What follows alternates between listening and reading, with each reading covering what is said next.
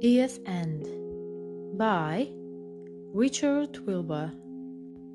Now winter dawns the dying of the year, and night is all a settlement of snow.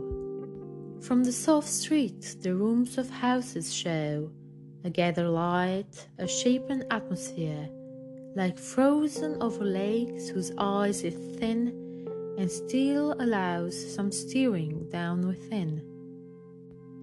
I've known the wind by water banks to shake the late leaves down, which frozen where they fell and held in ice as dancers in a spell, fluttered all winter long into a lake. Graved on the dark in gestures of dissent, they seemed their own most perfected monument. There was perfection in the death of ferns, which laid their fragile cheeks against the stone a million years. Great mammoths overthrown composedly have made their long sojourns like palaces of patience in the grey and changeless lands of ice.